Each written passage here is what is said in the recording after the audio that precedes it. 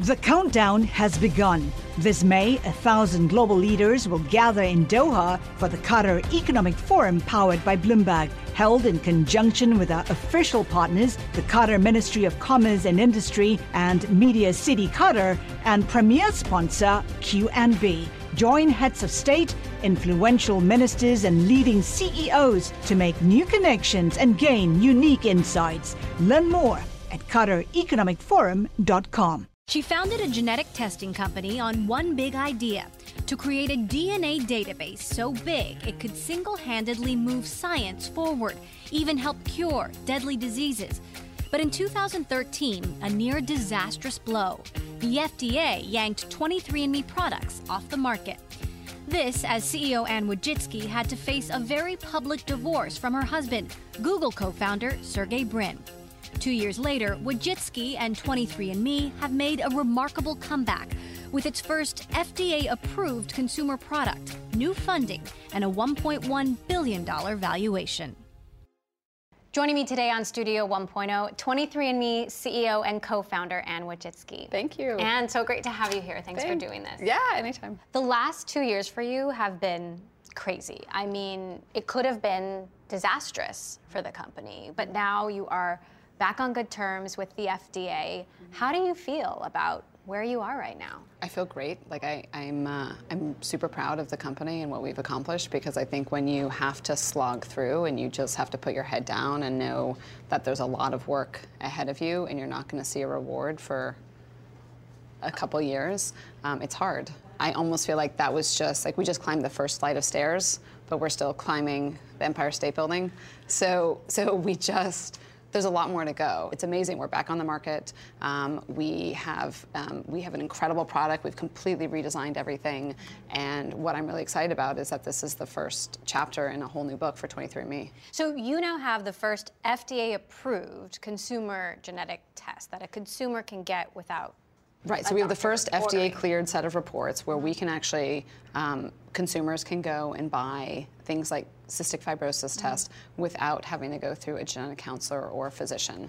And so they can buy that directly from 23andMe.com and get that information. And this is a test that tests for recessive genes, so things that you might be able to pass on to your kids, for Correct. example, So something right? like cystic fibrosis that you might pass on to your children, but then also other things, so things like your eye color, which is just interesting. It teaches people about genetics, and then things like caffeine metabolism, which again is just really interesting, or lactose intolerance as well. I would love it if you could take me back to that day where you got that now infamous letter from the FDA. So it was November 22nd, 2013, and we were actually at an offsite planning for our future. So we were all in great moods because we'd hired a great number of people. We had a number of people actually who had started that week. And I think what we learned after that moment is how much that there actually was a disconnect between what we thought we were trying to do with the FDA and what the FDA actually really needed us to do. Did you think for a moment, like, oh my goodness, I could lose the company? It took a while to understand, and I think that once, there's probably about 6 weeks time period there where we talked to a number of lawyers, we talked to the FDA, we talked to groups, and it became really clear that there was no easy option forward. So did you ever even consider selling the company? Like, seriously consider that? The idea that the consumer is empowered and that genetic testing is going to be a foundation for healthcare in the future is just core to my being, and I'm wedded to this company for the rest of my life. So I'm not interested in selling, and I wasn't interested in ever sort of closing up shop and saying, this is too hard. Right. It was just a question of saying, you know what, we entirely need to refocus, we need to hire the right people, we had a major miscommunication, we need to make sure that we're actually executing the right way. Well, as you said, it was an arduous process. I mean, you hired a regulation chief, you hired people who, could better interact with Washington. How did you get there? It was literally me picking up the phone and calling everyone that I knew and saying, what are the right lawyers to talk to in DC? Who are the heads of regulatory teams that I should talk to? I'd say sort of the anchor of sort of helping figure out what the path forward was going to be was when we hired Kathy Hibbs of Genomic Health. And she had a tremendous amount of experience with genomic health, and so she understood genetics, she understood FDA, added an element of structure for the company that people could see the path that we were taking, and then people wanted to join on. There's so much more you want to accomplish established, like the test for breast cancer and Alzheimer's. Those haven't been approved. What's the progress on that? It's top of my priority list to think about because customers really want breast cancer results, they really want Alzheimer's. So those are the types of things that we're talking to the FDA about. What is that path going to look like to move that forward? So I don't have any updates yet on that. Your original idea was to give consumers access to their own data and amass so much data that you could single-handedly move science forward. You say now you have 1 million customers. I mean, is this the single biggest DNA database out there? It's definitely the biggest one that is being used for research. And I think, again, it was what was exciting for me about 23andMe and what we were trying to do is that it was a hypothesis that if we actually have essentially the world's healthcare data, so all this, your genetic information, everything about what you eat and how you exercise and your medical conditions and what you respond well to, that with all this information, we're going to be able to understand patterns and we're going to be able to understand the genetic basis of disease. We're going to understand the genetic basis for why you might respond to a therapy or why you don't. And so in my dream world, I can imagine I walk into the physician and they say, Anne, based on all the data that you've given us, you're a couple years away from being diabetic. And so then if you want to make that change, then you need to do X, Y, and Z. And that's my hope here is that you can actually, by having so much data and by understanding your predisposed risks, that you can actually make conscious choices about what you're doing on a daily basis to mitigate those risks. Your dad was a physics professor, your mom was an educator. Tell me a little bit about your upbringing. So I grew up on Stanford campus. I have 2 older sisters. You know, it's interesting because I grew up next to people who didn't do things for money. They did things because they loved it and that they're really interested in it and they were constantly questioning. And this idea that you just question all the time was just sort of core to me. Your sister is Susan Wojcicki, the CEO of YouTube. Your other sister, Janet, is an epidemiologist at UCSF. How do you all relate to each other? We see each other a lot. I mean, to me, in my world, like, nothing has changed. My sisters are still my sisters. Like, they come over, and we still, like, literally every time they come for dinner, they steal my clothes. Especially my sister Susan. Like, we see each other at events now all the time. So now it's, like, really fun. We're like, wow, we're, like, both invited. Like, let's go. Like, we went to the Oscars together, and it's really fun. Awesome. What do you think it is about your family and your upbringing that bred 3 very successful daughters in completely different disciplines? I mean, I think the core element is that we all do what we really love and that we all learn to, in part, like, learn to take feedback really well. I think that there's very few things that people could say to me that actually truly insult me or that I take offense at. We just were raised in a way where we became, I think, relatively confident in ourselves and none of us do things just for the money. You know, I think we do things that we really believe in and that we're really passionate about. So you went to Yale. I went to Yale. You majored in biology. Yes. You also were a competitive figure skater. I skated, yes. And ice hockey player. Yeah. Then went into health investing. You were an health analyst. And I randomly got a job offer on Wall Street. And I originally said no to the job. And 2 weeks later, I called them back and I said, well, you know, I think babysitting's not really that interesting. Maybe I should go to Wall Street. How did you go from Wall Street to Silicon Valley? I invested for 10 years, and I was investing in everything from birth to death. I love meeting with scientists and hospitals and just understanding how the entire healthcare system worked. But the more that I dug into it, the more that I recognized how much it's a business. And I went to one meeting back in 2005, and I realized, like, there's 1,000 people here all working on how are they going to maximize the billing outcomes for the patients coming in so they can take home as much money as possible. And I just realized the system's never going to change.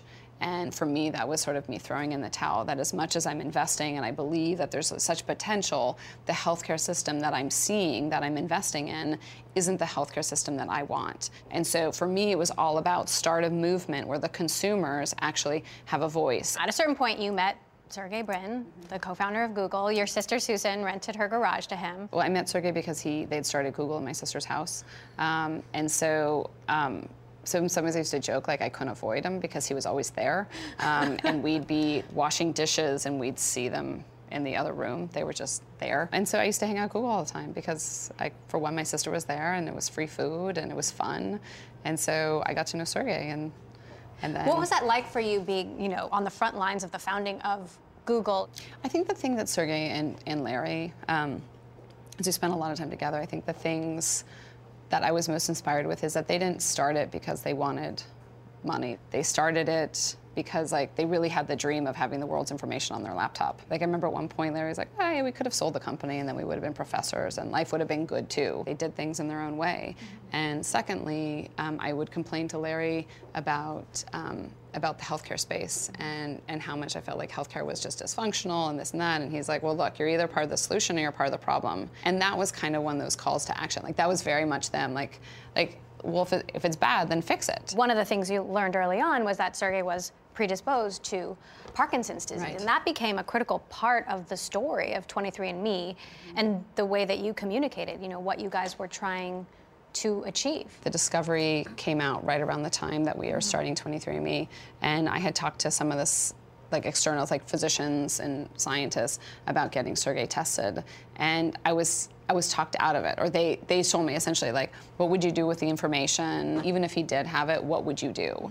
And again, I found that really offensive. Like, how dare you tell me whether or not information is valuable for me? Like, it should be my choice. Yeah. So I joked, I was like, well, it was convenient that we had a really spectacular science team. And so they put the mutations that we were looking for on the chip. And I remember I was sitting at the kitchen table and sort of like called one of the scientists. I was like, I think, Sergey has this mutation. Is that what that means? And his mom has 2 copies of it. Is that what that means? And they were surprised. Like they hadn't seen a lot of people who had 2 copies of that mutation, and Sergey had 1. And that definitely, getting that information definitely catapulted us onto a whole new journey of being really involved with Michael J. Fox and starting the 23andMe Parkinson's community. You say you've discovered new insights about Parkinson's, for example, that could lead to a cure or help lead to a cure. So we've made a number of interesting genetic discoveries about Parkinson's. So we have somebody who leads the Parkinson's team. We actually have a big, some projects that we're actually talking about doing, really understanding the genetic mutation specifically that Sergey has. So he has something called LRRK2, and we're talking about actually what are some of the big things that we're going to be able to do there with pharmas. Sergey has been a critical part of your story, and you guys are now officially divorced. You have 2 kids and 2 companies between you. When there's so much wealth involved and you're under so much scrutiny, how do you even go through a process like that? It's complicated. That's all I can say. It's complicated. But I think it's, again, part of it is I think divorce is never easy, but I think that it's, we're very good friends. We, see each other almost on a daily basis, and we're really supportive of each other. And I think that that's sort of it's the new reality of relationships. You're a single working mom. Do you have any advice or any learnings from this sort of period in your life? I think that you just have to sort of accept that you do the best that you can. My mom would call and she'd be like, what are you? I'm like, it's 10 o'clock at night and my kids and I are eating ice cream. I was like, look, we just needed, they're not going to bed. We just needed the ice cream. And I think that there's moments where you just sometimes, it's hard. And you do the best that you can do. And I think part of it is also being gentle on yourself, that you can't necessarily do everything. And again, I think part of what I think Sergey and I have done really well is you really optimize for finding the best in everybody and focus on the friendship. And you live in this Silicon Valley bubble. Like we talked about earlier, you do seem so normal. Yeah. How do you we just focus on being normal? I don't know. Part of it, how do you stay normal? You stay focused on the things that are important. I volunteer in the school, and I, make sure that the kids do their homework, and I see my family all the time. I still see all my friends. You've been, really active in, and your sister as well, is, this issue of women in technology and the lack thereof. How much progress have you seen, and how much progress do you think there still is that needs to be done? There's an imbalance, and it needs to change, and I think that the best things that that's, to me, is a 10-year issue. I feel like the other issue that's bubbling up now is sort of getting ethnic diversity in tech. So you don't necessarily have to be the best at something in order to really have an impact. Everyone's really good at something. And I think it's really important that women understand they have a multitude of different types of roles that they can have in tech. And part of, I feel like, my job and my sister's jobs is to not be intimidated. And I frequently have said there's men, there's women, and then there's and you try to work with the men and the women, and you just avoid. And there can be men and women who are just a pain that you don't want to work with. Right. But just try to really find those people and those anchor people who are going to support you. So I do want to talk to you about Theranos, given your own dealings with the FDA.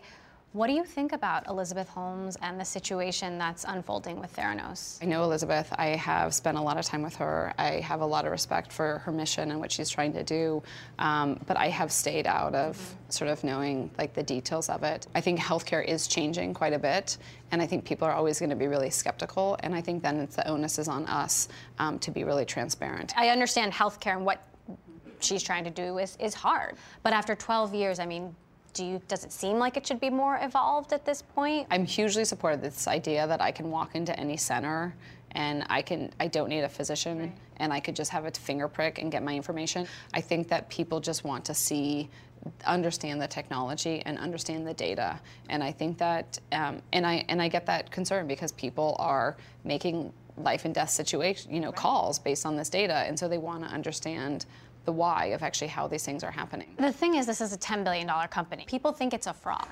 I mean, do you think it's a fraud? Do you think this is possible, what she's trying to do?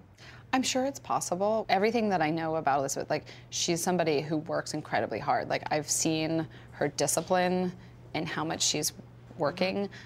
So again, I'm not close enough to the company to know about the technology, but I think that it's what everybody wants to know. Everyone's excited about potential of new technology, and people want to understand what that technology actually is. How do you walk that line between protecting your technology, your trade secrets, and being transparent with the industry? She's not required to have the transparency that people are asking for. And I think that's part of this disconnect that's happening now, is the FDA has put out guidance now where they're trying to actually regulate that whole industry. If that is the type of call that the FDA is making, then it'll actually be good to actually have that same transparency across all diagnostics. When you're in the middle of a crisis situation, it's always hard to ever evaluate, and I think that's why it's the media's job, like you guys are all digging in, and part of it is the truth comes out then when you are executing, and when you have more FDA approvals, all those things will speak to what the reality is, and right now we just, right now there's a lot of discussion. So let's talk about the future of 23andMe. You now share data with Genentech and Pfizer. Correct. And the goal is to incorporate all of this data into drug discovery. How is the drug invention program going in-house? I love it. So I'm super excited about it. And so for people who have a disease of an unmet need, like Parkinson's is obviously one, or multiple sclerosis, or chronic fatigue, or any of these autoimmune diseases, like if we can actually use all this data to translate it into something meaningful, that's just a spectacular reward for our customers. So what diseases are you focused on? I know you've been doing a lot of work on lupus, for example.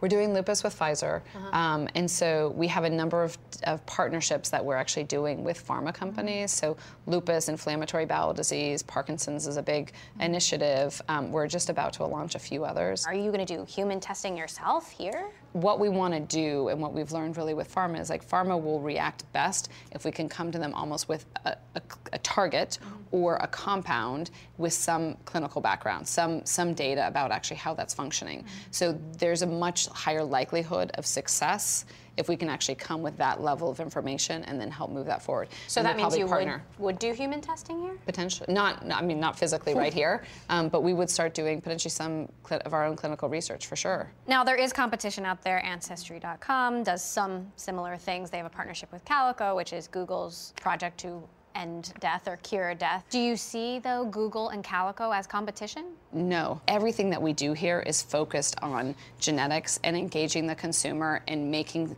really interesting, engaging products for them. Calico also is purely focused on, they're focused on the anti-aging, but I also I always wish all these companies well because I think it will expand the entire industry. And I want to translate all this information into really meaningful therapeutics so that we can then come back and say, the same way hepatitis C has been cured, I want to come and say, like, we developed the cure for lupus. When I think about my success moment, it will be when we have that kind of cure that came because like millions of people came together and they shared their data, and because of that, we were able to create something. That to me is eureka. Do you have any plans to go public? So no, I think I'm not eager to be a public company. I'm absolutely not opposed to it at some point, but it's just a question of finding the right time. So we'll figure that out. There's definitely pros and cons. So looking back, is there anything that you would have done differently? Oh, for sure. Every day. When you're pioneering, you're always going to make mistakes. When I think back on it, like we hired Andy Page, who's president. We almost hired him like 5 years earlier.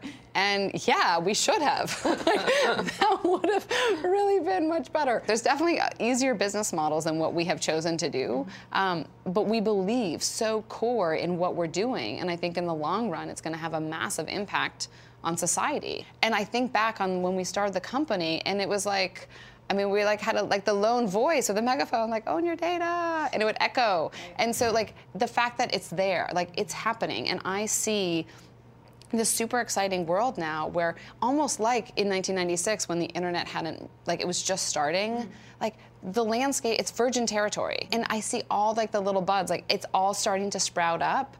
And I think that there really can be this consumer healthcare world that is just spectacular. And it really creates something that's parallel to the existing world. So it's super complementary, but it's going to reflect more what you and I actually want for our healthcare. I hope to see it. We'll keep talking. And Wojcicki, CEO of Thank you. 23andMe, thank you so much for doing this. Yeah, It's been great to have you. Yeah, thanks for interviewing me. Thank you. Yeah. The countdown has begun. From May 14th to 16th, 1,000 global leaders will gather in Doha for the Qatar Economic Forum powered by Bloomberg. Join heads of state, influential ministers, and leading CEOs to make new connections, gain unique insights, and uncover valuable opportunities in one of the world's most rapidly rising regions. Request your invite for this exclusive event at QatarEconomicForum.com.